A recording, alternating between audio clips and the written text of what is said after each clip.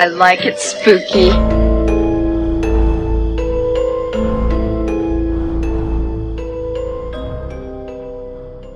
Hey everybody, welcome to the I Like It Spooky podcast. I'm Brian. I'm Jason. And I'm Clint. And if I was about 16 years older, I think I could have been Emilio Estevez's stunt double. We're about the same height, same build. You'd have to shave that beard. Okay, so maybe not, because this puppy's never coming off. All right, well, with that, let's get to the news.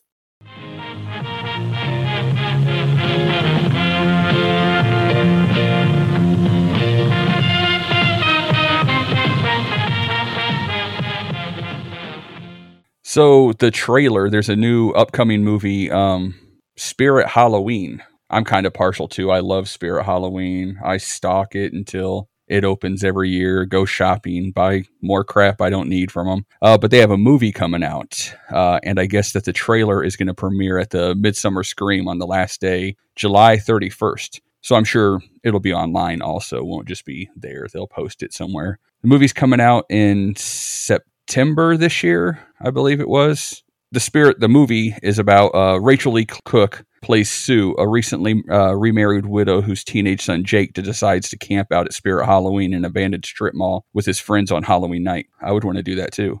But surprise, surprise, the kids get more than they are bargained for when an angry spirit possesses the animatronic characters inside. That sounds like, it does sound fun, but that sounds almost like, what was the movie that Nick Cage was in? Willy's Wonderland. Yeah, it sounds like that.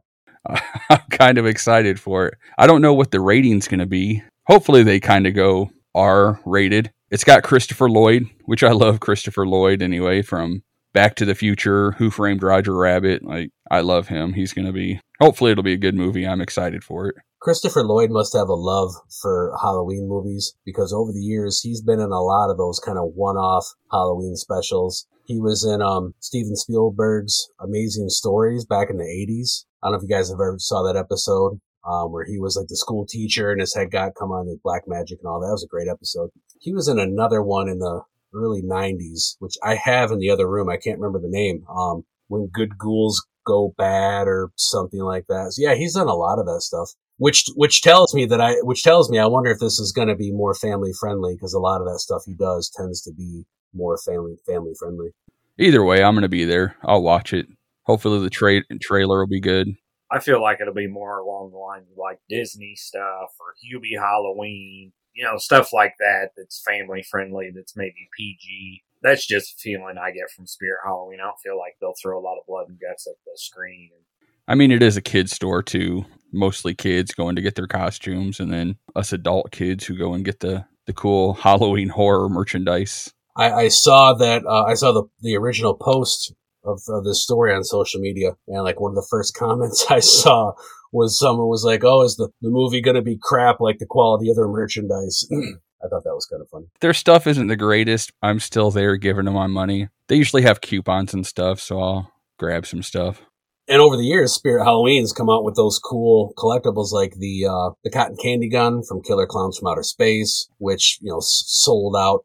I remember, was that last year or the year before? Excuse me. And I went there on opening day to Spirit Halloween and I saw it and I was like, oh, that's kind of cool. And I didn't get it. And then like a week later, I saw everybody was going gaga over it. And I was like, oh shit, maybe I should have picked this up. And then you couldn't find it. Or they came out with the Spirit Halloween exclusive Funko Pop with Michael Myers and the house. So yeah, they come out with some cool stuff. Probably family friendly. I remember when I ran the haunted house and I made a deal with my local Spirit Halloween here in Michigan for some of my actors to go get dressed up in costume and just hand out flyers and be haunt actors. And we got kicked out real quick. They were like, you guys are too scary. You got to get the hell out of here. You're scaring the customers. They're like, no blood and guts. Leave. What do you got, Clint? All right. So I've got a couple things here. Real quick, the first one, and that is from Days of the Dead, the HorrorCon, which, Days of the Dead, they do shows in Georgia, and they do shows in Vegas and Chicago. I'll be at the upcoming one. Well, by the time this episode airs, I'll already have been there, but in Indianapolis. It was back on July 10th, the Days of the Dead HorrorCon. They posted on their social media that they have decided to postpone their upcoming Los Angeles show. And it reads, "We hate to be the bearer of bad news. For logistical reasons, we have decided to postpone the August 2022 Los Angeles show." And they're moving it to August 25th through the 27th, 2023. And of course, they go on to say ticket holders they're going to start refunding admission. Vendors can move your tables to the next year for another show, and they'll be reaching out their sincerest apologies. Yeah, I hope that it is logistical reasons. You hate to see the horror cons, especially bigger ones like that, get postponed. And I was worried about this starting to happen because of inflation and gas prices and just, the state of the world. But it's just kind of odd that it was just the Los Angeles show. I'm curious to know more about why they decided to do that. Yeah, that's what kind of struck me when I found out it was Los Angeles. That's like the biggest, like probably metropolitan area around, to cancel a show like that, because they would have had a turnout. But I wonder if it was a reason like they couldn't get like some of the bigger name people, or I'm not sure. Or I was wondering if it's something to do with, the pandemic in California and something like that. I wanted to say that too. I didn't want to put it in the universe, but I mean, if anybody listens to the news, and we're all in our mid 40s, so it's just by right that we listen to the news.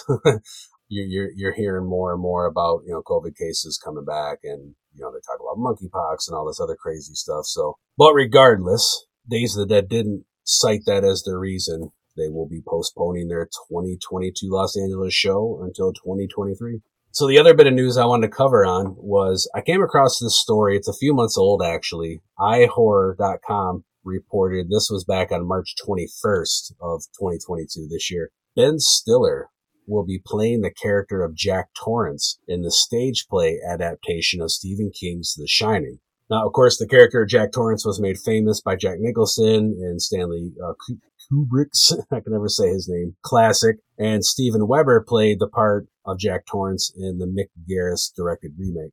And it says here that the stage play is set to open in London in January of 2023. That's kind of cool. I would love to go see I assume like a Broadway show. Hopefully it'll tour. I love Ben Stiller, an iconic actor, I feel, kind of long. You have those pretty big names, but not like superstars. I think he's up there. Like I love him. That'd be kind of cool if I could see that. Well, and Ben Stiller is obviously known for comedy. And I don't hate the guy, but I've never been a huge Ben Stiller fan. Like, I got to go see the next Ben Stiller movie. You know what I mean? But have you guys ever seen the docudrama that was based on Jerry Stahl's autobiographical book, Permanent Midnight? You ever seen the movie Permanent Midnight? It's not a horror movie, but it is a great movie. And in that movie, it's the first and only movie I've ever seen Ben Stiller play a serious role, and he knocked it out of the park. He played the part of Jerry Stahl, who was a drug-addicted writer. And it had a little bit of levity in it, but it was very dark, and it was about his rise and fall due to drugs. And I wonder if that's why they chose Ben to play the part of Jack Torrance, because in that, Ben Stiller playing Jerry Stahl is this, like, his shirt's off and he's covered in sweat and he's going through withdrawals and he's high and he's low and he's shooting heroin in the bathroom and he's at this typewriter typing like a madman. And it's just, I don't know, when I saw the announcement, I was like, it's a perfect correlation. I always love when comedic actors transition and do serious stuff. It's almost always my favorite thing that they've ever done. I always go to like the Jim Carrey and the Truman Show.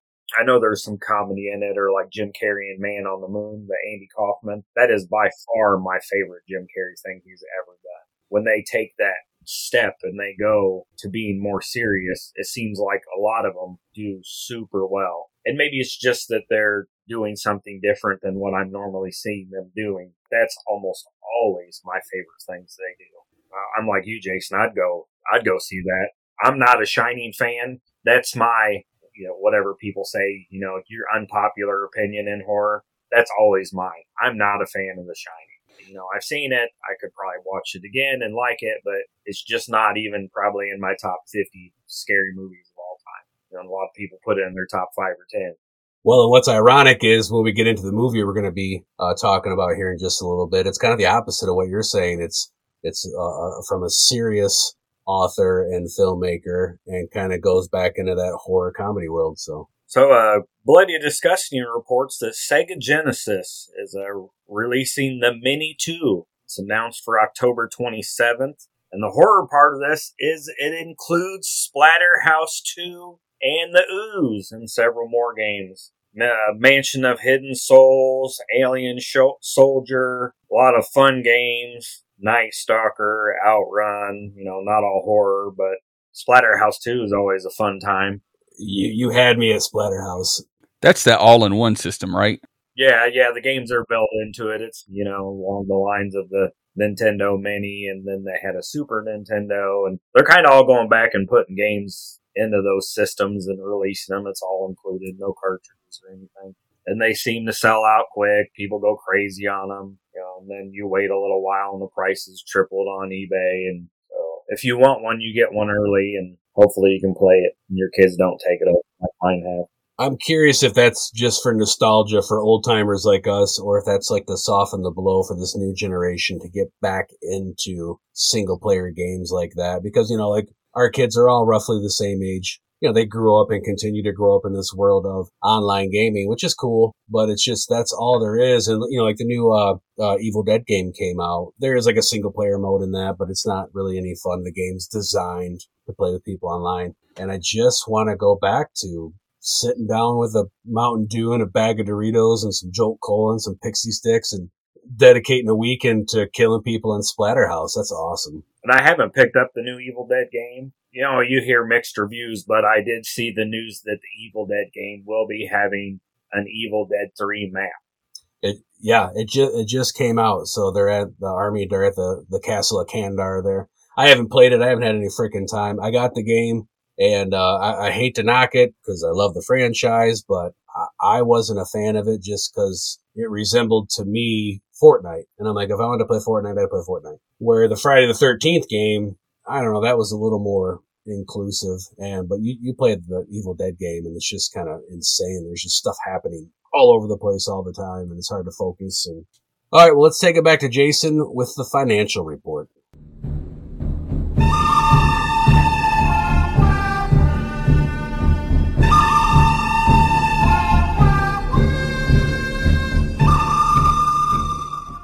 Well, nothing's changed this week. We're all still poor. We still have spending habits. Maybe someday it'll change, but probably not with us. So I picked up a few things this week, horror related. I got the Fog 4K is coming out through Scream Factory. They have a pre-sale on Stevie Wayne NECA figure. I think, Clint, you picked it up too, right? Yeah. You sent me news of that, so I grabbed that too. Yeah. So I went ahead and grabbed the little bundle. I ordered mine through Sacred Bones, which I'm kind of thinking maybe was a mistake now, which it's fine. But if we would have ordered through Scream Factory, we would have got the free poster with it. Oh, you just ordered the figure though, didn't you? I just ordered the figure. It was through Sacred Bones. In fact, because I had never heard of Sacred Bones, so I sent you a message saying, hey, is this legit? Because when I typed up the address and everything, it just looked kind of funky. Yeah, they do a lot of stuff with John Carpenter. He releases a lot of his stuff there. It's a legit thing. They have a lot of like exclusive John Carpenter stuff. So the news kind of broke on there first about this figure, the 4K. It comes with a little 7-inch record with it. That's cool looking. So I was all in. I love the Fog. It's like really grown on me in the last few years. I'm a big fan of it. So had to grab the Stevie Wayne figure, limited to 4,000. Of course, it sold out pretty damn quick, like all the Scream Factory stuff. And I bought the 4K movie. I love the movie. I don't own a copy of the movie, so every time I need to watch it, I have to go through something like that. And I was going to buy the Blu-ray, but I knew something 4K was going to be coming. Not that I'm a 4K snob, but I always want to buy the best available or the best of what's going to be available for the next several years. That was pretty cool. Grab that. Nancy Loomis, she started signing again. She played Annie in Halloween. I was actually going to have Clint grab me a few autographs of her, but then I found some, speaking of like the Days of the Dead website, they had a sale, 30% off of everything. I ended up picking up 2 Nancy Loomis autographed JSA authenticated pictures for like $30 each. Now I've got like 3 or 4 of her, so I'm good to go. Before it was kind of weird. She was hard to find. Her autographs would sell kind of high just because there wasn't the supply out there. So, but now she's back to signing and prices have come down and I've picked up a few. A couple movies I picked up. Hocus Pocus. I grabbed it on 4K. Amazon and Walmart had it on like for $14-15, which I didn't think was horrible. I probably could have found it cheaper at some point, but I went ahead and grabbed it. And then I've always wanted Godzilla vs. Kong, and with Prime Day this week, that for $9.99. So I got Godzilla vs. Kong 4K with the Blu-ray and digital copy. I'm pretty happy. I really want to watch that on my 4K disc, like to get the best picture. I like that movie, so I know Brian will be proud that got some more Godzilla. Well, I was going to say that's going to make Brian Clark happy, and he's probably mad at me off my answer for the cryptid question from the last episode. So that's pretty much what I got. There will be more in a couple of weeks. What about you guys? Well, I don't know if you guys noticed, but I kind of like this guy named Joe Bob Briggs. Ding. Ding. Yeah, the counter started. I didn't know this was coming. I'm a part of the Discord for the Lost Drive-In. It's Darcy's going back and redoing all his old Monster Vision stuff. But you get awesome perks with it. So this showed up in the mail. It's the Lost Drive-In presents Night of the Living Dead on Blu-ray with all the commentary. Some added 6 minutes of footage from a cast reunion panel that has never aired anywhere else is on this disc. So I'm happy. I'll check that out. Amazon Prime. Look what I got. Godzilla vs. Kong on 4K. I don't own it, and Finley loves this movie, so I picked that up. Twinsies. And probably my favorite thing that I got when I was looking through Prime, I found some postcards. So I got some Godzilla postcards that are kind of cool. Like 24 of them for like $15. They're just different Godzilla. Like that one's an X-ray of Godzilla. You can see like his insides. I think there's a Godzilla vs. King Kong in here somewhere, but vintage postcards I'm going to send out, or Finley's already taken a couple of them. That's all I've got. All my other stuff's pre-order, so save that for when it comes in. And then there might be a Joe Bob thing or two in that pre-order stuff. Ding. What about you, Clint? Yeah, so I got a small list of stuff here again. I really got to stop. I really got to slow down, but I can't. The deeper you go into this world of collectibles, movie props and toys and action figures, the more you see, and it's kind of, for me, it's gone past scratching beneath the surface. And now I'm like somewhere down in the bowels of financial hell looking at all this stuff. We'll try to keep this short and sweet. As Jason was talking about, I too got the action figure of Stevie Wayne. You know what's interesting about that is, Jason, you say that it sold out real quick. There's not even a picture of the action figure yet. There's like a picture of the box, and then it just says picture coming soon, But I mean, if it's coming from, now I gotta stop here. Is it Shout Factory or is it Scream Factory? You guys usually say Scream. I usually say Shout. I thought it was the same company. It is. So Shout Factory is the name of the company, but their horror stuff is Scream Factory. Oh, okay. It's exactly the same thing, though. All their horror stuff is branded Scream Factory. I give them my money. I don't know what the hell they're called, but anyway, it's interesting that sold out without the picture. Anybody knows that pretty much anything coming from Scream Factory, it's quality. You know what I mean? It's something that has value and that people want to collect and have. So I got that pre-ordered. I can't remember when it's supposed to be here. I think it's going to be a while, like later this year. On the last episode, when we discussed the Black Phone, I wasn't for sure if I was going to get the Me TV exclusive Svengoolie action figure. Well, I went ahead and got it. Got a deal. I got a guy to come down on the price a little bit. Excuse me. And so yeah, I've added that. He's on my wall awaiting Rich Kaz's signature. I picked up an Eddie Munson Stranger Things action figure. And thankfully, my daughter doesn't listen to these episodes, but she's a fan too, and I picked up 2. And I'm driving her crazy with mine because I'm going to give her one for Christmas. I don't know if you guys could hear that. So, yeah, but I'm like, look at what I got. She's like, that's cool. And I'm like, it sure is, isn't it? Looks good up on the wall. Ha, ha, ha, ha. Yeah, I'm not the biggest Stranger Things fan, but I have seen some episodes from here and there. But the Eddie Munson character, I enjoyed watching him. I got sucked into season 4 there. His scene, Metallica, Master of Puppets metal scene was epic. Because of all that, his merchandise is starting to fly off the shelves. I was watching these action figures, and as soon as, they'd get down to a couple, they'd restock them, they'd sell out. They'd restock them, they'd sell out. I don't think it's necessarily something that's limited. It's something that might be someday based off his popularity. So, anyway, and then I came across, this is from LB3D Design, and you can go to lb3d-design.com. This guy does custom 3D printed pieces, which you're seeing a lot more of that too. but he's got a slew of characters, and a lot of his stuff you don't see anywhere else.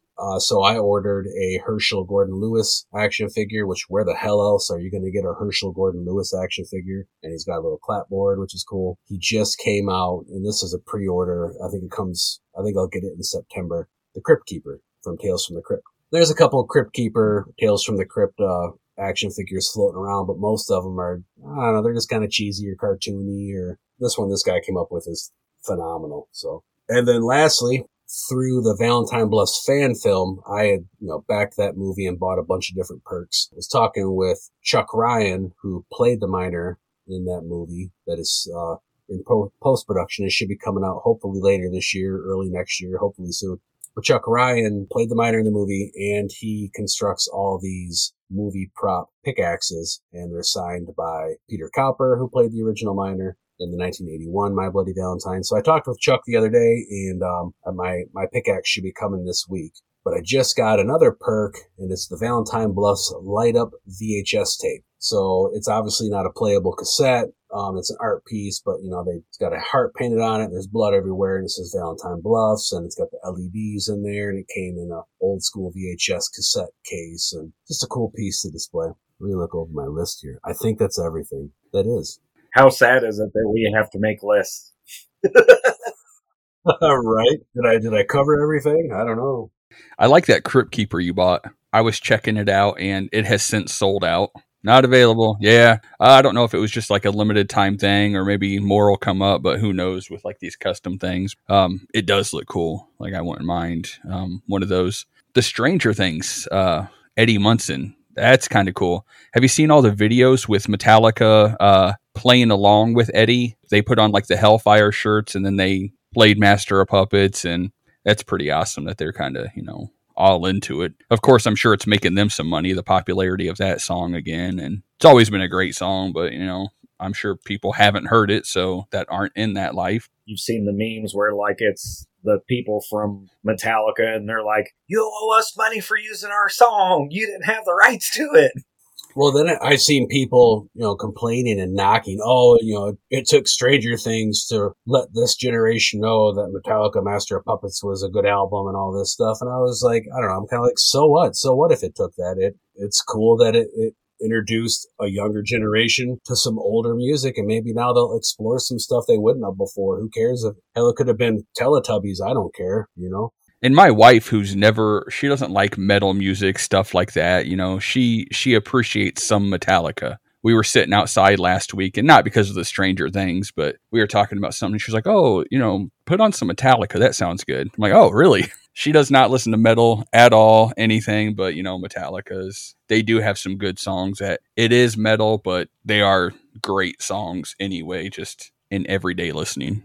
So the cool thing about the actor who plays Eddie Munson, also kind of getting off on the side tangent here, was I just saw footage where he was at a con in London or Europe or somewhere, and I think it was like his first con or whatever, and he was getting showered with this praise and appreciation from the fans just for his portrayal in that show and how people connected to him and everything. And you see the guy break down in tears. He was having this emotional moment, which is really cool because it shows that he's not some stone cold Hollywood actor or whatever. You know what I mean? He looked completely different in that video. When I started watching it, I was like, oh, who's this guy? Like, without like the long hair and stuff, it just kind of, and his hair was like, wasn't it like combed back and stuff or something? I don't know, but I didn't recognize him at first. Brian, do you have something to add to this conversation? Well, I just think it's great that, like with Stranger Things bringing people back to Metallica, how many of us would never know who Goblin was if we didn't watch these movies? How many of us would know who Hellbender was?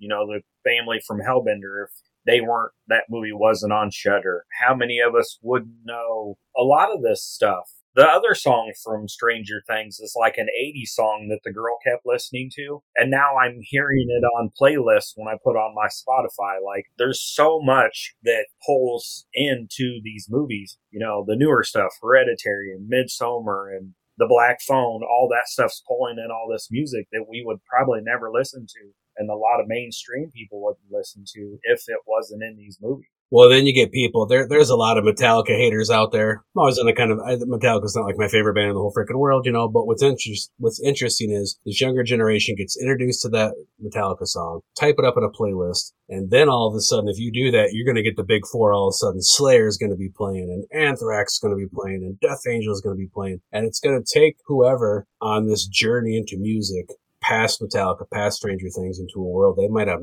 not have known anything about. So.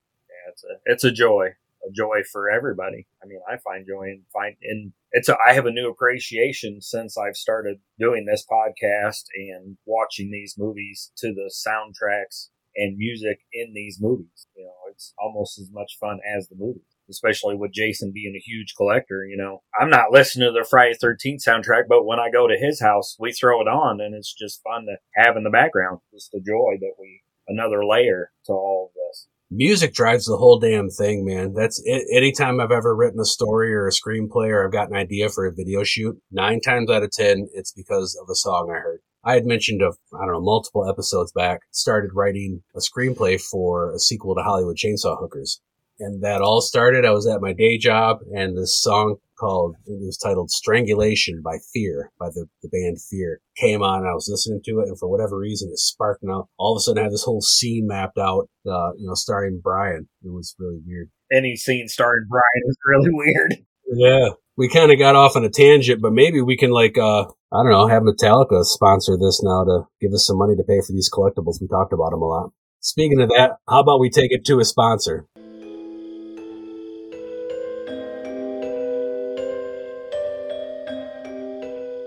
I like it spooky.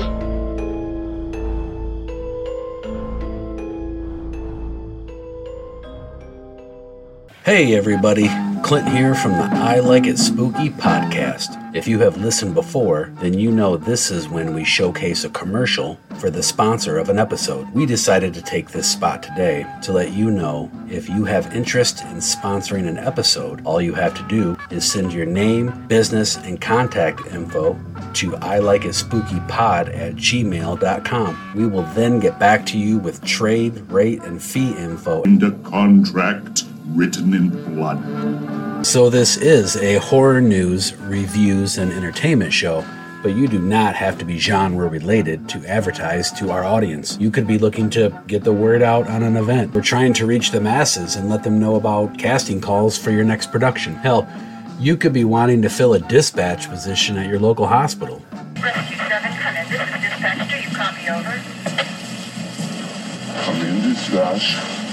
Send more paramedics. Maybe you own a coffee shop or want to let people know about your Indiegogo or Kickstarter campaign. Maybe you are the actress who played the waitress in Maximum Overdrive and you're looking for work. Getting out of hand in here. Hell, I don't know. Maybe you want to let the world know about your new escort service.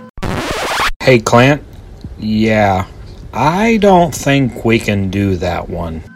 So remember, if you want to be a featured sponsor of one of the fastest growing podcasts around, send your info to ilikeitspookypod@gmail.com. Well, now that we've heard from our sponsor, let's get to the movie. So this episode, we are covering the 1986 horror movie classic, Maximum Overdrive.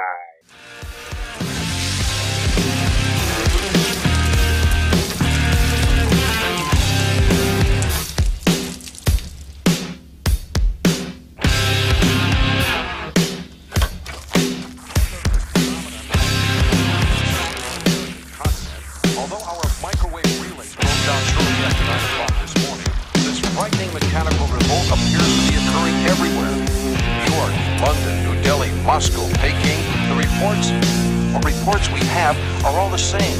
Machines, apparently operating by themselves or under the direction of some agency we don't understand, are going on a homicidal rampage. Whatever is happening seems to be happening by the machines. If the machines are... What do you guys think? All the movies we watch are classics. They are. I thought the same thing when he said horror classic. I'm like, man, really? Okay. Every single one. They become classics when we cover them for the podcast. That's the level we need to get to someday. We're like the Stranger Things of Maximum Overdrive. We will make it huge again. Maybe we should introduce the movie like this. Instead of horror classic, we are going to say, and this week on the I Like It Spooky podcast, we're going to be discussing the Stephen King cocaine fueled written and directed Maximum Overdrive. That makes it more of a classic. Hell yeah. And the opening of the movie was it was great. We get Stephen King, first person we see pretty much, walking up to the ATM, and I just love that. Hey, Sugar Pie, this machine called me an asshole. Oh, it's so good. I love it. I love Stephen King's cameos. That's so good that it's the opening one and kind of shows you like shit's going down. Machines are starting to revolt. Yeah, it doesn't take long for this movie to get going. You know what I loved about the opening scene, and this is maybe, I don't know, going deep and giving the movie a little more credit than a lot of people do, because a lot of people are just like, this is, the opening scene, it shows in just that scene, I mean, it shows how reliant we are on machines. It shows how vulnerable we are and how quickly everything falls apart. You know, those people are on that bridge. The bridge controls itself and starts to raise up the bridge going over the river. I guess maybe it's easier to say watching that and not being on that bridge and dealing with that, but it seems like a pretty simple fix. The bridge is moving, everybody back up, or get out of your cars so people won't back up, get off the bridge. But everybody flips out. And you see that in a lot of these, and not that this is necessarily an apocalyptic movie, but it lives in that world a little bit. You see in these apocalypse movies where people just, they don't know what to do. You interrupt their algorithm and they're just fucking lost. Yeah, that's it. I mean, the human brain has to process something before you act for the most part. Like something like that. Of course, if you're somewhere and there's violence going on and you recognize it real quick, you know to run. This day and age now, if I was sitting on a bridge and I didn't realize that, and maybe I'm on my phone or something and I'm like, oh, what the hell do I do? But then you notice when the bridge starts going up, the back part of the bridge where they run, it also dips down below the road. So you would have to like run and jump because people were sliding right out of the end of that. And that was the great, AC/DC music playing, opening, watermelons getting smashed everywhere. Hell, even the AC/DC van was stuck on the bridge. Yeah, and the two guys in the van looked like they weren't getting out regardless. They were just like, whoa, man. And the guy right at the top of the bridge, he just tries to like gun his car, but gets high centered and he's not going anywhere. He was kind of screwed. He's got the longest to drop. I wonder what the best way to do it would be. Do you just jump in the water? I guess it depends how far it is. And probably your best bet would be to jump in the water. We got to prepare for this, guys. Like, what do we do? We need to tell our listeners what, save some lives here. What you don't do is go to a truck stop because, I mean, some of the people got out alive, but being in a truck stop in this situation was probably not the best idea. Mm-hmm, mm-hmm. Don't go to a Little League baseball game. Speaking of the truck stop, this is kind of a typical Stephen King story. So, I mean, Stephen King, wrote this. It was based off a short. It was actually based off a short called Trucks that was included in his first collection of short stories, Night Shift. When that was released, don't you, Clint? Night Shift? Yeah. What year did Night Shift come out? 1978. There you go. See, there's something about 78. So, but a typical Stephen King story, it has a lot of characters. Almost, if you watch this, it's kind of like the MTV version of The Mist. A lot of characters trapped inside a building, monsters outside. They squabble and try to figure out, and there's a pecking order, and they fight for who's in control and who's in charge. And there's always an asshole trying to ruin everything. So I don't mean to water it down because it's a great story and a great movie. So I liked how they set it up before everybody got to the truck stop. You kind of saw like a lot of the characters outside of the truck stop, like what's going on out in the world. Like the kid, he's playing baseball and then they're like, hey, we won. Let's go celebrate with some sodas, And what I found funny about that, he was like, sodas are on me. And he had like 50 cents in his hand and he puts it in the machine. And I was like, where's the rest of his money? Like he's going to drink it all or whatever. And yeah, I know this is the mid to late 80s, but it's still going to cost more than that to get the whole team there. Right. And then the pop machine revolts. That was pretty good, like special effects too. Dude took a can right to the head, and then as he's laying there dying, he has like a Coke or the can imprint on the bottom or on his head. And I forget the kid's name, but he's trying to he's using the coach as a shield. He gets down, gets his little catcher's mask, and I felt bad for that kid though. I felt bad for the kid who got rolled over by the steamroller. everybody's trying to escape. There was a couple kids like laid out there that had gotten hit by pop cans. So you wonder with them, like, did they die from that? They weren't very close. I don't know if a pop can can really kill you from that distance. I mean, I don't want to find out. Like the coach took one right to the head, like point blank. So I wonder about those kids. Did they wake up later and be like, what the hell's going on? We should probably back up a little bit because we just jumped right in. But so the premise of this movie is Earth enters, a comet goes by in space, goes by Earth, and Earth is stuck in the tail of the comet for, it was 8 days. They lead you to believe that that is the reason. All of a sudden, all the machines, if you haven't seen this movie, all the machines on Earth go crazy, take on lives of their own, and try to kill humans. The lawnmower tries to mow people down, and trucks obviously are the big monsters in this thing, and they drive themselves and try to run people down. I mean, anything and everything. They wind up in a diner. The waitress, who is the most annoying character in this whole movie. I could not stand the waitress. There's a little battery-operated carving saw for, carving up meat and stuff. Bitter in the arm. And video game machines electrify people. It's just machines versus people. I think Lisa Simpson was the most annoying person in the whole movie, but I mean, it was like we could have done without her, especially at the end when we'll get to the end, but she's just fucking annoying throughout the whole movie anyway. You know what's funny about that? I'll fast forward way ahead. Later on, as they try to escape from the diner, and there's the kind of the secondary character cowboy guy, and he's putting her, when he says Lisa Simpson, Jason's talking about the actress in the movie is the same person who voiced Lisa Simpson on The Simpsons. And so the cowboy character is trying to put her down the sewer drain, and she's just, yep.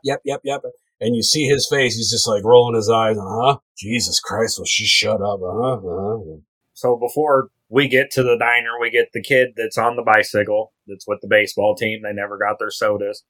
We get the female lead of the movie, who's with the Bible salesman, who's a pervert. And then we get Lisa Simpson and her husband, who's probably one of the more likable characters in the movie. Curtis! Yeah, Curtis. And she's like the least likable character in the movie just because of her voice. Is that like everybody that comes from outside of everybody else is already there? Oh, we get the truck driver that is driving the Goblin truck. He shows up early in the movie. And he's a mainstay of like all movies. I was like, God, I know that guy. I can't think of his name, but he's in like so many movies. You recognize his face right away. I think that's everybody that we get. But that's like 6 people on top of everybody that's already at the truck stop. So yeah, like you said, Clint, there's like a ton of characters in this movie. Well, and I tell you, one of the things I liked about this movie, you'll probably hear me a lot. Melissa pointed this out to me. She goes, "You're all about nostalgia, Clint." And I'm like, really? And she was like, yeah, because she listens to the episodes. And she's like, you're always talking about this reminds me when I was a kid. This reminds me when I was a kid. Well, I'm sorry, this movie reminds me when I was a kid. In 1986, I was 8 years old, riding my bike around town on a hot summer Saturday. All of the things that I saw in this movie I didn't grow up in North Carolina, but it's very, very close to where I grew up here in southern mid-Michigan. Everything looked the same. A lot of trees, a lot of truck stops, a lot of old buildings. All the people in this movie played it straight, man, and they were all people that I have met in my life. Besides that annoying waitress who I couldn't stand, she just was over the top in her performance. But everybody talked the way that I know, and it was just very relatable. You were talking about nostalgia. This is a place that you want to be on a trip with your parents, and you pull into this truck stop, and you get breakfast or you get lunch, and you go to the video game room after, you're done eating lunch, and you play some games, and then you get back in the car and you finish the rest of your trip. This is the kind of place you're going to get a big meal because there's a bunch of truckers there. The food's probably going to be good. You're going to play some games and have fun and then be on your way. I want to go there now. They blew it up, but I'd go there now and eat. Let's go. Let's play some games and play the claw machine and whatever games they have, and I'm good to go. Let's go. This place is the exact place that, we'd be on a road trip, and you're right. We'd stop, we'd have lunch, and Dad would have a couple beers, and him and I would shoot a game of pool, and I'd go play in the arcade, and then we'd get gas, and we'd head on down the road going to my aunt's house. Well, I don't understand why everybody hates on this movie. A lot of people, including Stephen King to this day, talks about how this is like, he apologizes for this movie over and over and over. And I'm like, it's not your typical Stephen King. It's not melodramatic. It's not super dark. It's not moody. But that doesn't mean that it's not good. It's very enjoyable. I've seen it a ton of times, and I'll continue watching it. This is probably my favorite Stephen King movie. Like, if I'm going to throw one on just to have fun and enjoy, this is, outside of Shawshank Redemption, which is based on a short that he wrote, that's my favorite movie of all time. This is probably my favorite horror-based Stephen King movie. I can't think of anything. It's not it. It's not The Shining. Is Silver Bullet Stephen King? Yep. So that's up there too, but just sheer fun, throw it on, watch it, have a fun time. This is probably it for me as far as Stephen King goes. People hate this movie. I was doing some research for the movie and I was like, oh, I always look like how long it is, when it come out, what its rating is on Rotten Tomatoes. 15%. This movie has a 15% on Rotten Tomatoes. Wow. 15%? Really? Yeah, I'm not going to sit here and defend it and say it is, a cinematic masterpiece, because it's not. But it is a fun, solid, nostalgic movie. It actually has a couple super creepy moments. The Bible salesman, I think it was the Happy Toys goblin truck, got tired of him standing in the parking lot running his mouth, and because he made you hate him. Great actor. And so the Happy Toys truck knocked him into the ravine. And later on, Deke, the young boy who was riding his bike around the neighborhood, running from the ice cream machine who was trying to kill him, Twisted Metal, comes to the sewer pipe. He sees the guy laying there. The Bible salesman looks like he's dead. Deke says, decides he can't help him. He goes away, and that guy comes to life and grabs him. He's like, take me with you, or so help me God, I'll kill you. And the voice that he says it in, it was just creepy as shit. And I'm like, man, if I was that kid, I would have had a freaking heart attack. So it's got scary moments. It's got fun moments. It is a little more testosterone filled. There's a lot of explosions, a lot of guns and stuff like that. It's just another thing going back to like the bridge. The young married couple is driving and they come across the dead bodies at the gas station. They knew something went wrong. That's kind of another thing. Like, you don't come across this too often. So you're kind of like, what the hell do we do? And of course they go and try and check it out and see if they can help somebody, and see this truck driving by and they're trying to flag it down for help. Then it tries to take them out because they have no idea that these machines have come to life.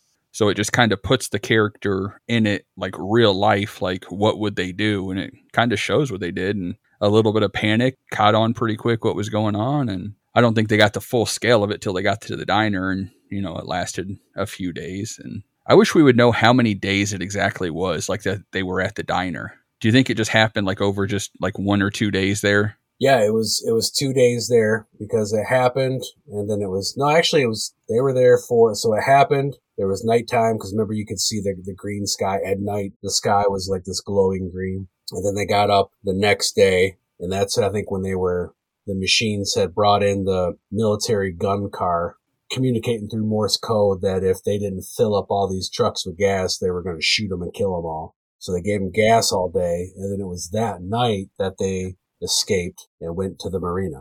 So just a couple nights. I was cracking up how fast Bill and Brett fell in love. Like the Emilio Estevez character and that girl. They meet each other, and then like literally the next day they're pretty much husband and wife, caring for each other, and seemed like they had been together for a long time. That was just funny how that... Well, the world's coming to an end. Needs a little partner. Just trying to find love in the end times. Hey, it was 80s. It was different back then. You got the asshole boss, like of the owner of the diner, taking advantage of the situation. Corrupt guy, but luckily he had tons of weapons down in the basement. Kind of helped the movie go along, Bubba Hendershot, played by Pat Hingle. And I quote that guy to this day. I do that a lot, man. I pick up little lines from movies, and that's how I talk. But that's one of the lines, like, to this day. If you ask me something and I'm like, I don't know, I'm like, fucked if I know, Bubba. Fucked if I know. It's just like a natural response that I say that. Did you guys notice that the Bible salesman is taking that girl to the Dixie Boy? They're arguing when she's getting out of the car. And I had to rewind it because I was like, did I hear what I thought I just heard? Lisa Simpson, the actress that plays Lisa Simpson, her voice is Lisa Simpson in The Simpsons, is in this movie. And this movie came out in 86. The Simpsons started December 1989. She gets out of the car and she's arguing with Bible salesman. At one point she says, eat my shorts. Just like that. And I'm like, did she just say eat my shorts? I did hear that. Yeah, you think that had anything to do with... Because that's like Bart Simpson's catchphrase on The Simpsons. Eat my shorts, man. They picked that up there, or Lisa Simpson heard it, or... They had to have. I was like, that's crazy how that, like, folds into this big... Like we always talk, it all folds together. So it was the actress who played Brett that came in with the Bible salesman that said, eat my shorts. Yeardley Smith is the actress who voiced Lisa Simpson. So it wasn't her that said, eat my shorts. It was the actress who played Brett. Yeah. So you got to wonder if she heard that line, if Yeardley Smith heard that line and was like, oh, But so here's a crazy thought. Here's a theory. You see all the time about how people say The Simpsons, they basically predict modern future. You guys see The Simpsons said this was going to happen 10 years ago with political thing or whatever. So The Simpsons are now, you're saying, influenced by Stephen King. So basically Stephen King knows everything. He's like Nostradamus. That's it. You think he knows when the next Black Phone's coming out? He might, since his kid's the one who wrote it. You know what I mean? Well, we'll just act like he knows because he knows, not because his son's the one that wrote the movie. No, it's funny you brought up Joe Hill because when I was doing some research for this movie, I found that in 2020, Joe Hill said he had a great idea to remake this movie and wanted to direct it. I didn't hear or find anything beyond that, but it was just interesting.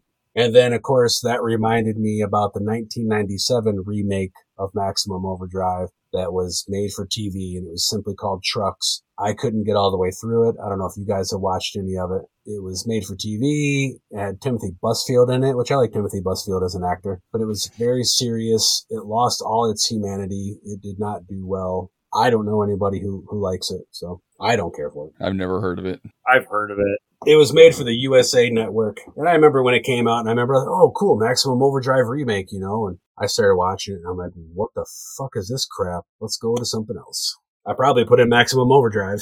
I think they could do well doing a remake now. Yeah, we've talked about that a lot, Jason, watching the movie, and you have that poster that Clint wants that's beautiful. We've talked about that a lot. How is, of everything they've remade, how has this not been remade? We're 40 years past what the movie was, and we are a million times more reliant on technology than we were back then. I mean, you imagine if your cell phone didn't work for 7 days? People would lose their shit. Just if their cell phone didn't work. You imagine if everything else, if you went downstairs and was like, turn on that basement, and you're fuck you, Jason. I ain't turning on shit. Then all of a sudden you hear the garage door eating your wife or something, People would lose their shit. We talked about that yesterday. My wife was at work and I was putting in some more smart home features here in my house. I sent her little videos of what I was doing and how it works. And she was like, it's going to turn into that Arnold Schwarzenegger movie. She was like, the Terminator. She was like, the computers are going to take over and fuck us up. I'm like, no, they won't. Stop. Skynet. So we related as Terminator. Yeah, taking over. But yeah, you're right. If your cell phone revolted against you, as you're sitting there talking, it could just zap everybody. I get made fun of all the time because I'm not a tinfoil hat wearing conspiracy theorist by any means. With that said, I do things like I have held on to all my old encyclopedias and all my grandfather's older encyclopedias. And everybody's like, why are you lugging all these freaking heavy books around? And I was like, hey, if the shit ever hits the fan, you know what I mean? Then I've got information right there. And everybody's like, it's outdated. And I was like, but it's still information. A lot of stuff is still done the same way. So you can look it up. You think about that. Unless you know those kinds of things, if shit hit the fan and YouTube wasn't around and you need to purify water unless you know how to do it, now you can just go on YouTube and watch a video and it'll show you how to do it. If there's no YouTube, unless you know how to do that or know somebody that does, you need that information from a book somewhere. What kind of food can I eat? What kind of berries are poisonous? All that kind of shit is on the internet. But if there's no internet, you're shit out of luck. So we're all going to have to go to Michigan so we can read Clint's books. I was about to say, we can't call Clint. Come on down. We're going to start a commune. But just know you're coming in, so I get to run the show, okay? Oh, man. I'm like, hey, you go fetch me some berries. Hey, you go boil me some water. I read from the book. But how are we going to get to his house if we don't have our GPS on our phones? And oh, shit, yeah. I haven't owned an atlas in years. Did I mention the whole box of maps that I have? I literally have paper maps for every state. I have one of those big atlases. It's fucking 24 by 36, atlas. The whole United States in it. You're right, though. We are more reliant on technology now than we were in 1986, 1987 when this movie came out. The same theories are being explored, Stephen King, I think, was talking about in this movie a little bit. Emilio Estevez had the line, I'm paraphrasing, someone had said something to him about, why are the machines trying to take this world over or something? And he says, was it ever really ours? King explores that a lot, like the title track of the AC/DC song, Who Did Make Who? is this really ours? Who is in control? And it just, I like that about this movie because if you pay attention, it wasn't just an MTV music video. There were some ideas being explored about, hey, maybe we're not at the top of the pecking order like we think we are. Well, but like my favorite person in the movie, the waitress said, "We made you." I think she screamed it a couple times, only she screamed it about as many times as Brian mentions Joe Bob in an episode, man. I'm telling you. Didn't end well for her, so. Take note, Brian. You were talking about that Trucks movie, Clinton. I guess it's more along the lines of the actual story than Maximum Overdrive is. Maybe a little more serious, so harder to get into without the comedy of it. It's not on my watch list. This movie, too, is I don't consider it a horror comedy. And I don't know what it was about. And this came out from the same studio that did Trick or Treat, the first movie that we covered since I've come on the show. Is it Dino De Laurentiis? Yeah, thank you. I don't know what it is that like all movies from there were labeled horror comedies. I don't consider this a comedy. Yes, there was some levity. Yes, Stephen King saying, "Honey, this machine's calling me an asshole," and the digital temperature reader saying 79 degrees. Fuck you. 79 degrees. Fuck you. It's funny, but it's not like it is set out to be a comedy. It just had some funny things happen in it. A lot of horror movies do that, though, where they'll just throw something funny in to make you laugh and doesn't label it a comedy, just that moment. I think somewhere along the line somebody thought, if we call this a horror comedy, more people are more likely to watch it or download it or buy it, or kind of like how we read the synopsis for some of these movies and you're like, that has nothing. Who wrote this fucking synopsis? Just somebody decided one day, Maximum Overdrive, I laughed once, it's a horror comedy. Oh, Trick or Treat, yeah, that one about that music. It's a horror musical. It's not labeled that, but you know what I mean? Like, are they just buzzing through these and throwing whatever they on there to try to get people to watch it? It's possible, yeah, broaden the target audience. Because me personally, if I were to label this, I would call it a horror, a sci-fi horror sci-fi. It has more because it deals with a comet, and then actually kind of getting back into the movie towards the end, there's a blurb, and it references that it wasn't the comet, a UFO was shot down. And so maybe it was aliens controlling everything, which I actually kind of believe more than the comet. Because as this movie goes on, like the Happy Toys truck becomes a more predominant monster truck character, and some of the bulldozer and stuff, you actually hear them growl. The bulldozer actually laughs a little bit. He's got this as he's like rolling over the cars and stuff. That's not from a comet. Cars don't laugh. I could believe more that it was some sort of crazy alien control. And Emilio Estevez talks about that after they get done fueling the cars. He talks about maybe this isn't the comet. He said maybe this is the broom. Brett, the girlfriend there, is like, what are you talking about? He was like, well, think about it. It's like if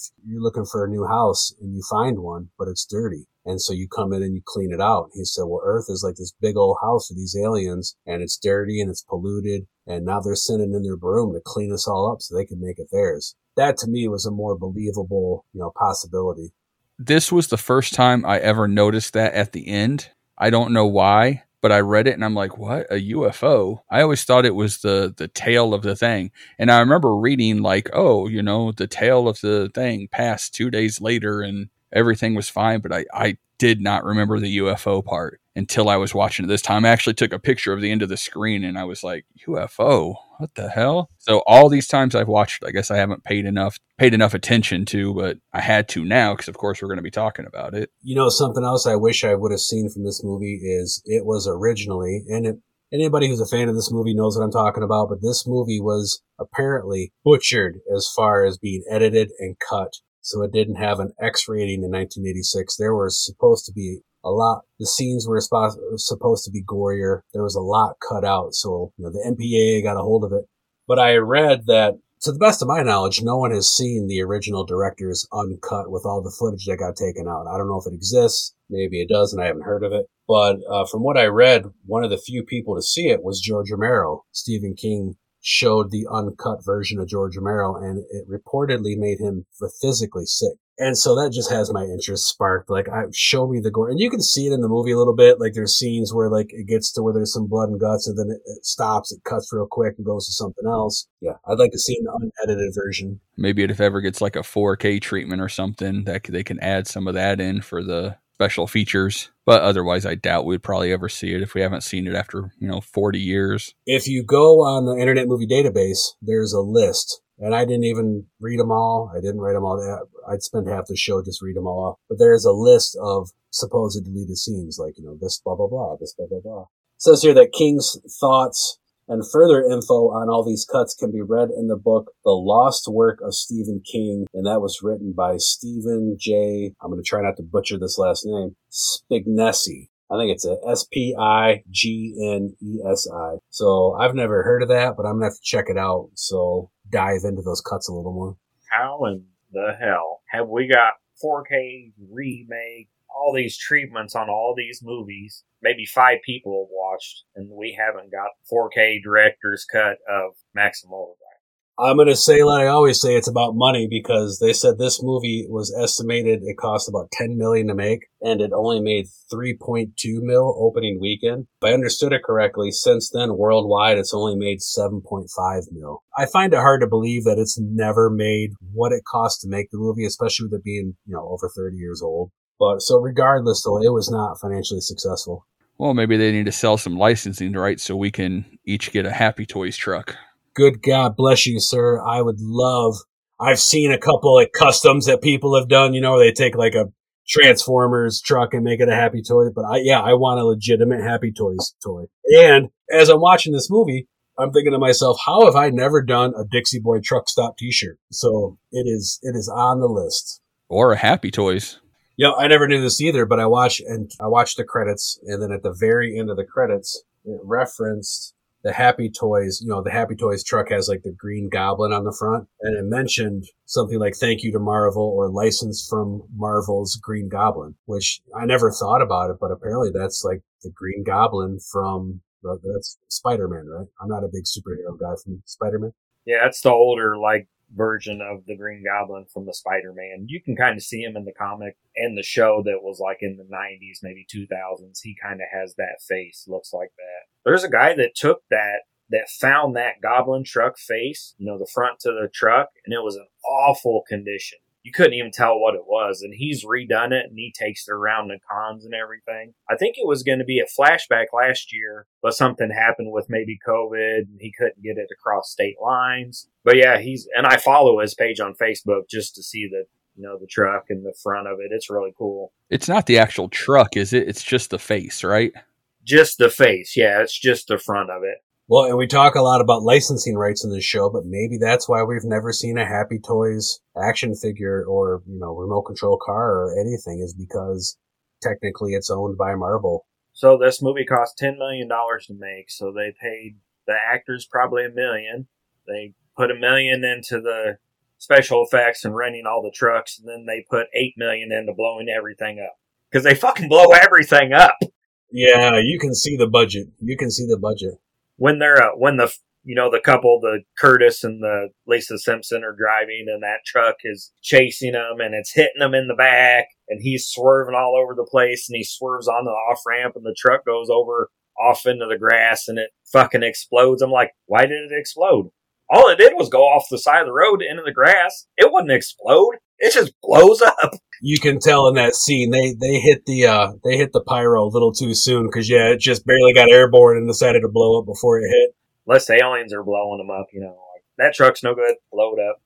I love the special effects as they're escaping and they're about to get on the boat, and the ice cream truck is coming down and they start firing at it, and there was these little fake laser looking things going.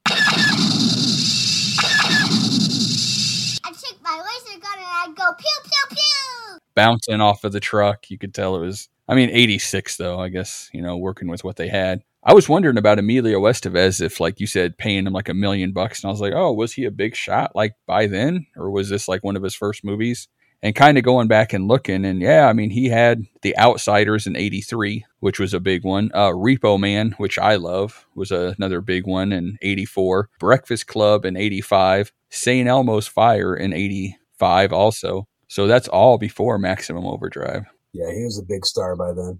And then Young Guns 2 years later, which is probably one of my favorite Estevez movies. Yeah, I watched this last night before I went to bed. my daughters are here, and then I've got an extended bonus daughter who's here, friend of the family. I said, hey, you girls want to watch this movie with us? They're like, no, we're going to go downstairs and watch whatever show because it's got so-and-so and he's hot or whatever. And I was like, Emilio Estevez is pretty hot. And they just roll their eyes. And Melissa's like, he thinks that any short guy with blonde hair and blue eyes is hot. And I was like, I could be the guy's stunt double, you know? Hey, I'm not a jerk. I just have confidence. He's an attractive man. What the hell? We're safe, Jason. I don't have any hair or blue eyes. Well, but luckily, they escaped at the end of the movie. The few remaining people, the guy that stole the diamond off that lady's ring or hand at the end, and then he gets taken out by that big truck. He didn't hear it creeping up, I guess. I don't know. There, like you said earlier, there were so many people in this movie, and I keep trying to. I swear to God, like the guy who played Roscoe P. Coltrane, like in the Dukes of Hazzard, was the guy in the pink shirt. And then I'm like, no, that's not him. And then I was looking at IMDb trying to figure it out. There was a ton of actors like that you really don't see too much of, except for like a few little scenes or in the background somewhere. It wasn't Roscoe P. Coltrane? I don't think so. And then I thought it was another guy. I don't know. He had a hat on, so I think it just threw me off. No, I know who you're talking about. He does look like Roscoe. He was the one I was talking about earlier that put Lee Smith down the sewer drain. He had the pink button-up shirt and the white hat. He did look like Roscoe Coltrane. It's not, but yeah, he'd be his brother. I thought it was him when he went out to take over pumping for the girl. Like when they were pumping all the gas, he went out there, and I was like, oh, is that Roscoe? And then I started going through all the actors, and I'm like, oh, no, I can't find anybody who looks like that. One guy I thought it was, but this might be him, but yeah, it's not him. And we haven't even talked about Giancarlo Esposito, who played Gus Fring on Breaking Bad. Oh, God, that's right. Yeah. Chicken guy. He got killed in the arcade, like right at the beginning. So he's another big name actor right there. That he was young right then, but still the same looks. I can't believe I let that slip by. You're right. Yeah. I didn't even look in the credits. That guy got killed, and I was like, okay, that's the guy that got killed. He didn't contribute to the story. I'm not really concerned with him. And he's also from Star Wars, like the new one. He was like the guy with like the black lightsaber in The Mandalorian. I forget his name. He's been in a lot of stuff, but Breaking Bad, I think, is his biggest role as Gus Fring. Were you guys into Breaking Bad at all? Oh, huge Breaking. That was the first show I ever binge watched where like I literally was like, leave me alone. The kids would come downstairs, like, go upstairs. You can't watch this. And, and I'd be up for 10 hours watching the show. And it's on my list. Oh, it's so good. After I forgot to tell you earlier, because you're always busting my balls about the stuff I watch, I did get a movie from the Criterion sale at Barnes Noble. I got Pink Flamingos. John Waters. Oh, my God. Yeah, Jason's like, oh, shit. I'm not a John Waters fan. Somebody at work asked me that one time, and I'm like, no, just can't. I think my sisters tortured me with it when I was like younger, like the whole Crybaby and Hairspray. Yeah, plus I was young. Maybe I should revisit it and kind of get into it, but it's never something I think about like, oh, let me watch this, I'd rather watch Halloween 2 for the millionth time. Have you ever seen Cecil B. Demented? No.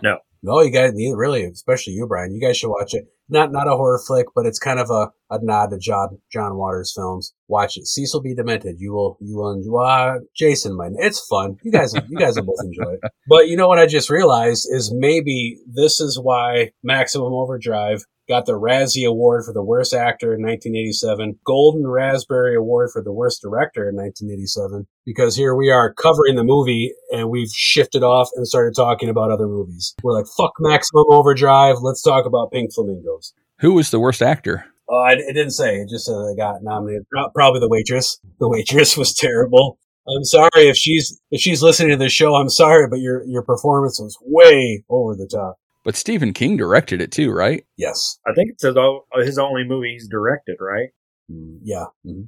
And maybe that has something to do with us not getting the 4K treatment and a re-release and a remake. He's Stephen King. He holds some clout in Hollywood and in the horror community. And he's like, no one's touching this. You're not doing a 4K. You're not doing a director's cut. You're not doing it. It's mine. Leave it the hell alone. I hate it. I don't want anybody else to see it. Everybody's their own worst critic, and I've been there a million times in different things that I've done. But if that is true, like I say, it's been over 30 years, man. He's got to let it go and realize that this is not a terrible movie. I have seen some really bad movies, and this is not one of them. No, I enjoy it. It's a summer fun. You know, the kids are playing baseball. They're out riding their bikes. People are mowing their lawns.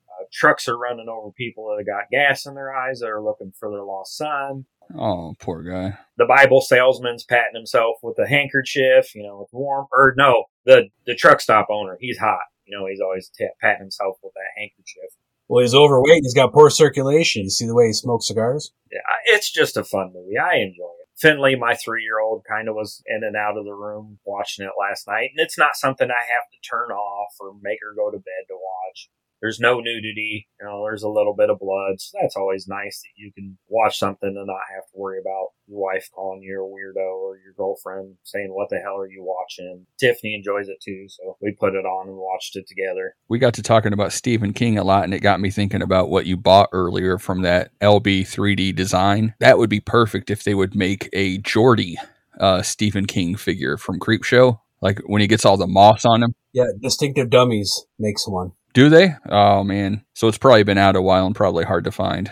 It has. But same thing when you get into those more independent, Distinctive Dummies or this, he's new. I just came across him, so I forget his name. The LB 3D design. All of those are real expensive. I know I saw the Tall Man, which would be cool, but it's like an 18-inch figure and it's like $500.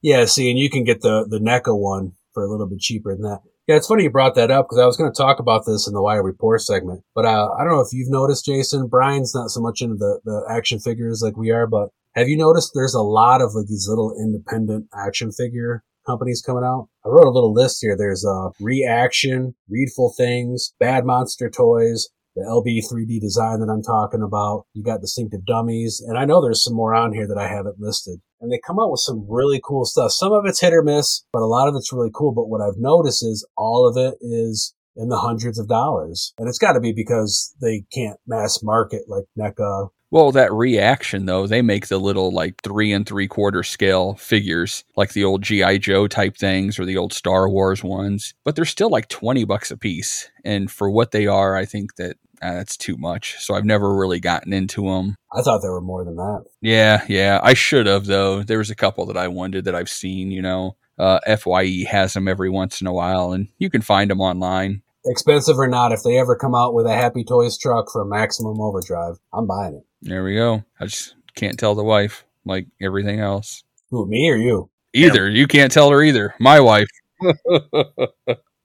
I won't tell your wife, and you don't tell mine. Clint's going to buy 2, and he's going to have one in the front room going, running over G.I. Joes with it. Absolutely. I'm going to set up the model train set, and it's going to come in. I'll make a Dixie boy, and all of a sudden the truck will come in and run over the trains. And this sounds like a lot of fun. Someone please make me the Happy Toys truck.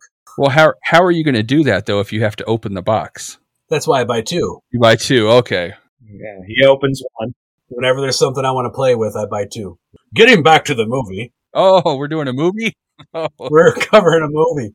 So you guys, if you, anybody listening to this who's probably seen it, but if you haven't, and you've been able to piece together our dots that we're scattering all over the place. Trucks come to life. Machines come to life. People are in a diner. Trucks try to kill people in the diner. Trucks make people in the diner gas up trucks. People decide to escape because Emilio Estevez, the hero of the film, has an idea about taking a sailboat at a nearby marina to an island about 6 miles up the coast, because they're in North Carolina, to where there's no motor vehicles allowed, period. So towards the end of the film, the remaining survivors, which is a pretty big cast still, only a few people have actually died, escape the Dixie Boy truck stop. All of the trucks and everything come crashing in on the truck stop. A liquid nitrogen truck goes in there and blows everything up. The survivors make it to the marina, and they get on the sailboat, and they all live happily ever after. Woo! Yeah, when you talk about how this is not an awful movie, they tie like everything together. Because it's at one point they're like, well, why don't the trucks just drive in here? And Emilio Estevez is like, because if they did, they'd fall down into the thing because the floor wouldn't hold them. Yeah, everything is tied in a package. They need him to fill the gas. Yeah, there's no unanswered questions. Even though if it's kind of a crazy idea, it all makes sense to some degree, right? And, probably another reason that it's a good story is it's based on an actual fear.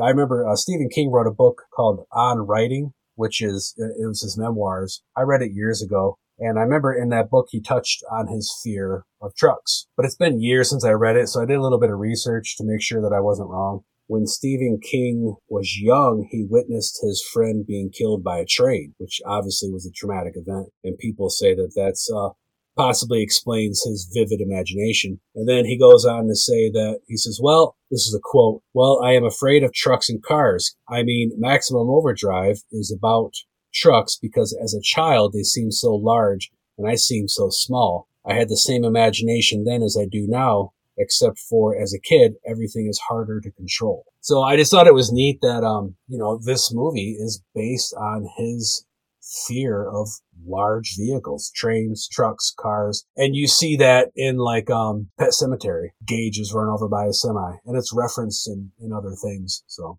well, that's about as deep as we can get into this movie, isn't it? I think so. It's always funny. We're like, oh, it won't be a long episode. There's not much to talk about. Everybody's covered this movie, and it's not that deep. And then we get talking, and you're like, what the fuck? Where did we just go? Hey, nothing is deeper than talking about how Stephen King influenced The Simpsons, which, rule the world. So what do you guys think about a rating? Who wants to go first? Jason, you want to go first? I would give this, I like the movie a lot. It has a special place in my heart. I mean, hell, I have an awesome poster hanging on the wall. You son of a bitch. I love it. But I'm going to give it a 7 machine gun toting little cars out of 10. It was a good 7. I liked it. I'm going to keep revisiting it. I wish, it would catch on more mainstream, which, I mean, it has. It feels like, like the horror fans, they know all about it, and it would be more out there, but I guess 30-some years later, it's not going to happen. But it's a great movie. I recommend it. We talked about this a couple episodes back, and one of the questions we were asked is, are there certain movies you watch on certain days throughout the year? And this was my answer, because this happens on June 19th. So June 19th, I always try to watch Maximum Overdrive. Brian, what do you think? I'm going to go, I'm like Jason. I love this movie. I watch it, probably once a year at least. Fun to put on with a group. I'm going to go 8 waitress carving knives. Electric waitress carving knives. The Ron Popeil waitress carving knife. Get yours for $19.95. Why the hell did he smash the hell out of it at the end? Well, good thing he can call 1-800-RONCO and get a new one for only $19.95. Hey, we do have a sponsor for this episode. I didn't know that. Oh, cool. Why did he smash it? Is that what you said? Yeah, like they didn't know shit was going on, and all of a sudden they say it turned on, and I don't know, why didn't they pop out the batteries or whatever? I guess if anything, just to establish that, Emilio Estevez was the hero ready to run into danger. It's kind of a stretch, I guess, but being his stunt double, I got to play him up so he gets more roles, so I get more work. I'm going to rate this. I'm going to go 7 as well, and I'm going to go 7 Mother's Helpers razor blades. Mother's Helper. Same thing. I mean, I'd like to give it a little bit higher rating. I'm not going to kid myself. Again, it's not the best movie in the world. It is a great movie. It's a solid flick. It's fun. It's scary. I wish I could see the gore. It has the nostalgia for me. I wish it got more love than it did. It's got potential for merchandise and Happy Toys cars. And it's a solid package. And compared to any other 80s flick, it is just as good as all of them. I'm glad that we didn't cover the remake, because I probably wouldn't even rate that. I would just say I plead the fifth. So Maximum Overdrive, 7 out of 10, Mother Helpers razors. Was that one of the ads or something? The razor? No, it's the razor they use. It's like a shaving razor. Yeah, the big straight razor. Brett, the girl from the road who was hitchhiking down to Florida, kept it in her boot there. And that's when he was saying, "Oh, you'll stab me with it." And she was like, "Well, it's more like a slice or something." Like, "Oh, okay, I gotcha." And at the end, they use it to cut the rope that's holding the boat onto the dock. Oh, he didn't feel like untying the knot. Oh, so Brian liked it more than us. Yeah, I had fun. Finn and I watched it. Numbers wise. I mean, it's in that you could go anywhere from 6 to 8 with it, and I think that's right in the ballpark where it falls. But according to Rotten Tomatoes, it's like a 2, 1.5. Well, Rotten Tomatoes is wrong. Well, you know what isn't a 1.5? That's a 10. What's that? Our podcast network, the PFPM. So let's hear from them.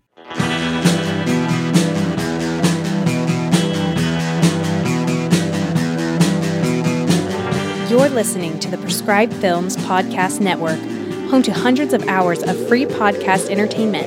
The shows on this network all have a common goal, providing you with the best discussions about movies and other forms of entertainment media. The PFPN hopes to fill your earholes with audio joy. Visit our website with links to all the other amazing shows at www.thepfpn.com. Thanks for listening.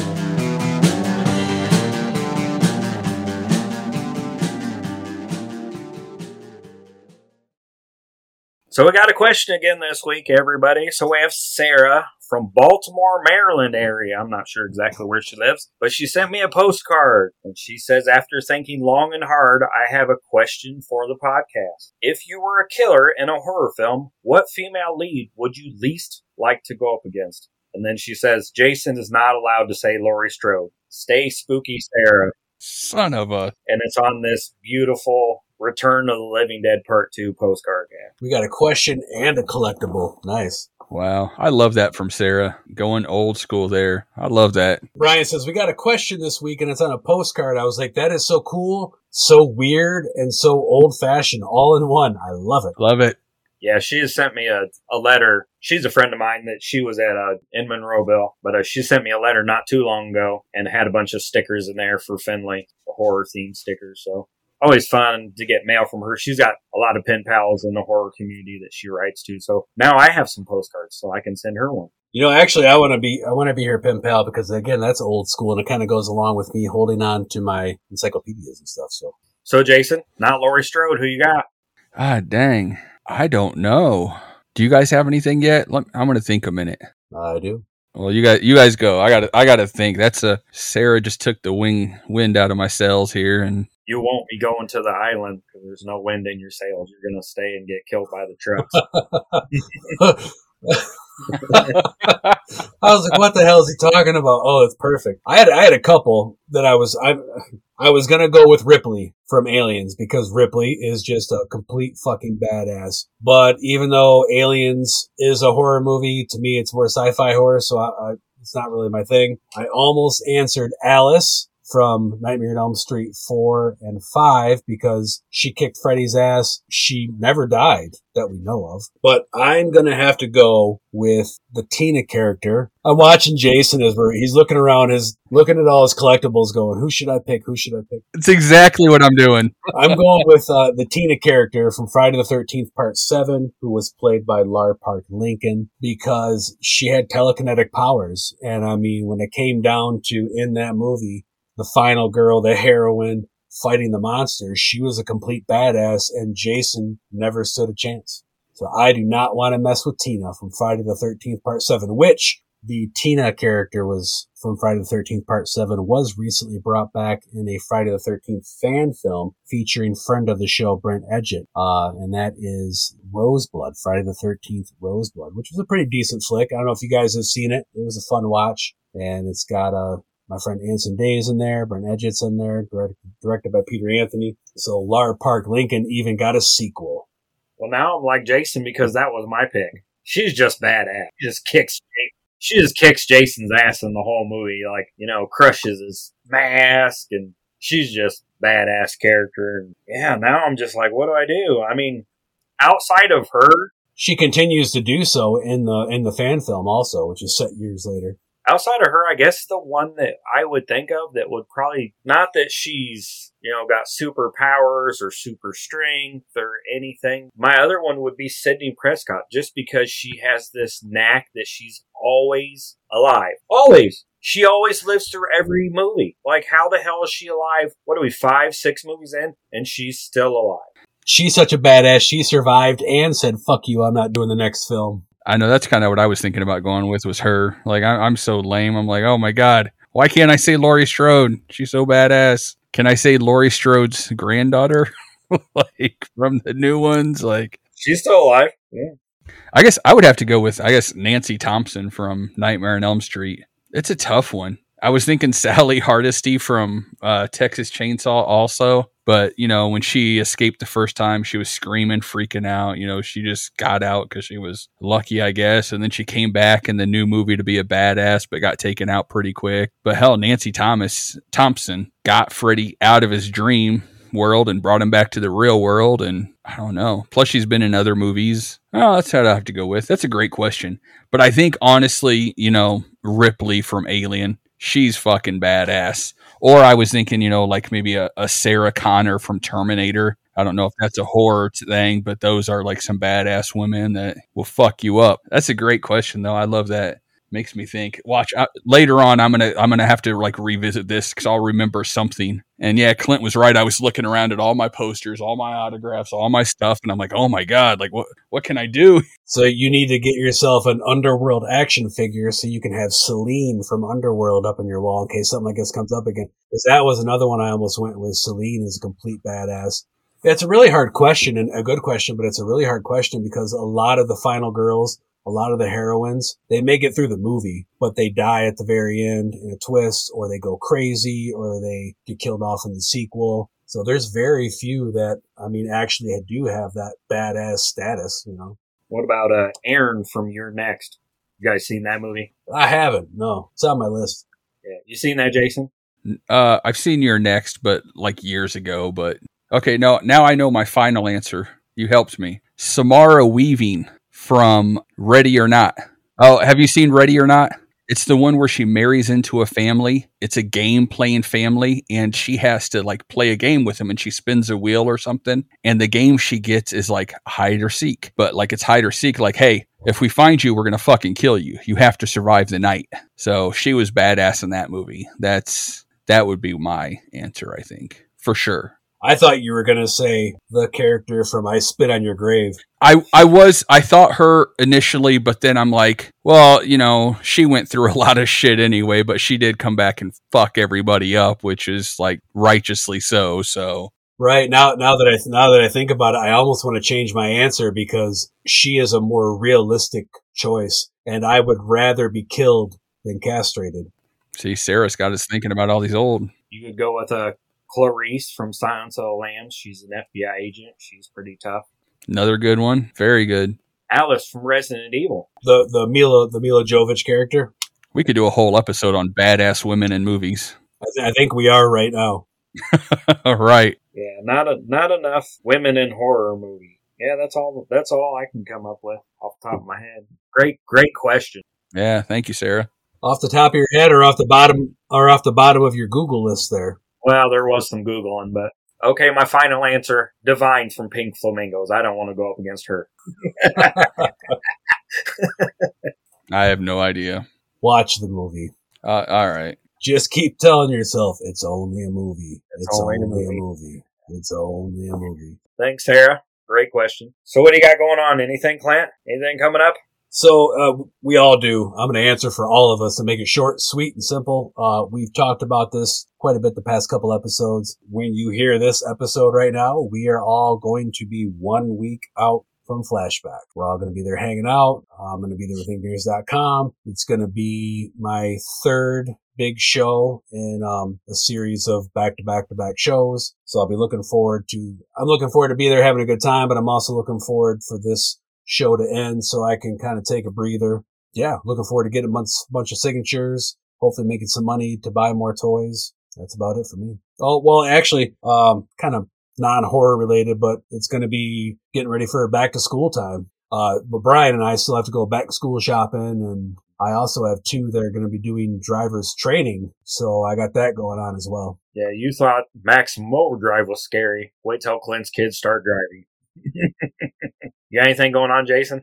I'm going to be screaming like the waitress. I made you. So yeah, we're going to be at Flashback this week, or the weekend after this comes out. So if any of you guys are there, stop by the Ink Mirrors table. I'm sure Brian and I will be around there a lot this week.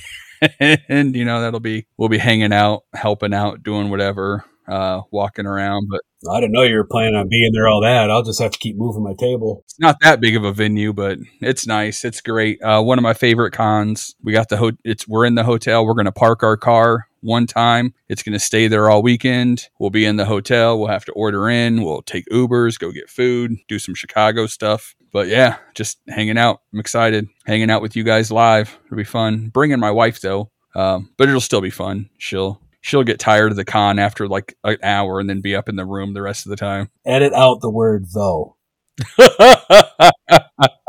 No. I talked my wife into coming. Like I wanted her to come and kind of enjoy it with us and stuff.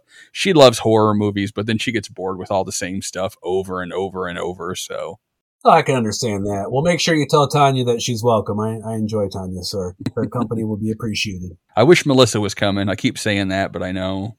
Yeah, I'll be flying solo. She'll just be getting back from Indianapolis for a business trip. Well, she could swing from Indianapolis to Chicago and then go home. She could. She won't.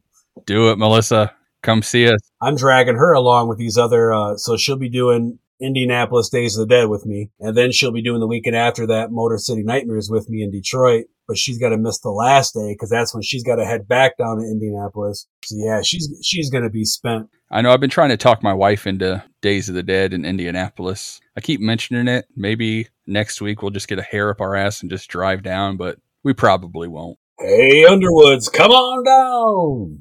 It'd be fun. Pick me up on your way by. Right, let's go. I think there's a person or two there that I wouldn't mind seeing. Couple of them. Ding. I didn't say any names. Close enough. I gotta cut you off. I'm sorry. It's funny because Brian was like, man, he was like, you see Joe, Bob, and Darcy's gonna be down there. He says, so help me God, Clint, I'm gonna be so pissed if you guys send me a video of the three of you going, hi, Brian from Days of the Dead. And I says, that was literally my plan the whole time. So I guess you're gonna be pissed because I'm going to do it. I'm gonna torture you. Hell yeah. All right, what do you got going on, Brian? I won't be at Days of the Dead that I know of. But I will be at Flashback. I'll be Clint's assistant at Flashback. So you're not flying solo. We're just sharing a room. I'm gonna be there helping you sling T-shirts and bothering people, with stories that they don't care to hear. While I'm selling T-shirts, though. Other than that, once this drops, it'll be a week past Snake Alley Festival of Film. Then I will just be ramping up for Midwest Monster Fest. Will be our next one after that. The Halloween stuff's starting to trickle into Home Goods and Michael's and all that. So we're getting close to the end of summer and school time. It's about to be our time of year for us people. It's all year. Funny story, I took Finley to the movies on Thursday night, our weekly movie night here at the Orpheum Theater, local place that shows movies for free. And she had like a cat shirt on, pockets, and a Halloween skirt on, and somebody said, oh, she's in her Halloween outfit. And I said, this is every day at our house. This isn't a costume. This is a way of life. She's in her Tuesday outfit, lady. What are you talking about? Well, now that we've heard what everybody's got to do, and we hope we see everybody at Flashback, stop by the table, say hi. We'll be at the Ink Mirrors table hanging out. If you see us around, say hi. And don't forget to check out our socials, Facebook, Twitter. I like it _spooky at Twitter. Send us an email at iLikeItSpookyPod@gmail.com. Check out our Instagram. Hope you guys have a good week. Bye. Bye. Order T-shirts. Order podcast T-shirts from inkmirrors.com. 2 days after, a large UFO was destroyed in space by a Russian weather satellite, which happened to be equipped with a laser cannon and Class 4 nuclear missiles. Approximately 6 days later, the Earth passed beyond the tail of Rhea M, exactly as predicted. The survivors of the I Like It Spooky podcast are still survivors.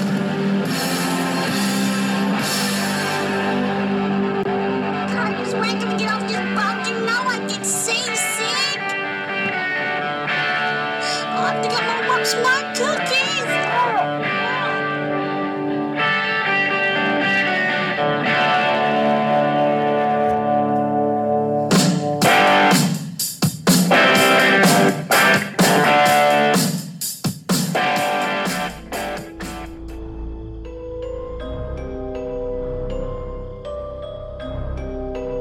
Hey, what's wrong with you, man? Show some fucking respect for the dead, will ya?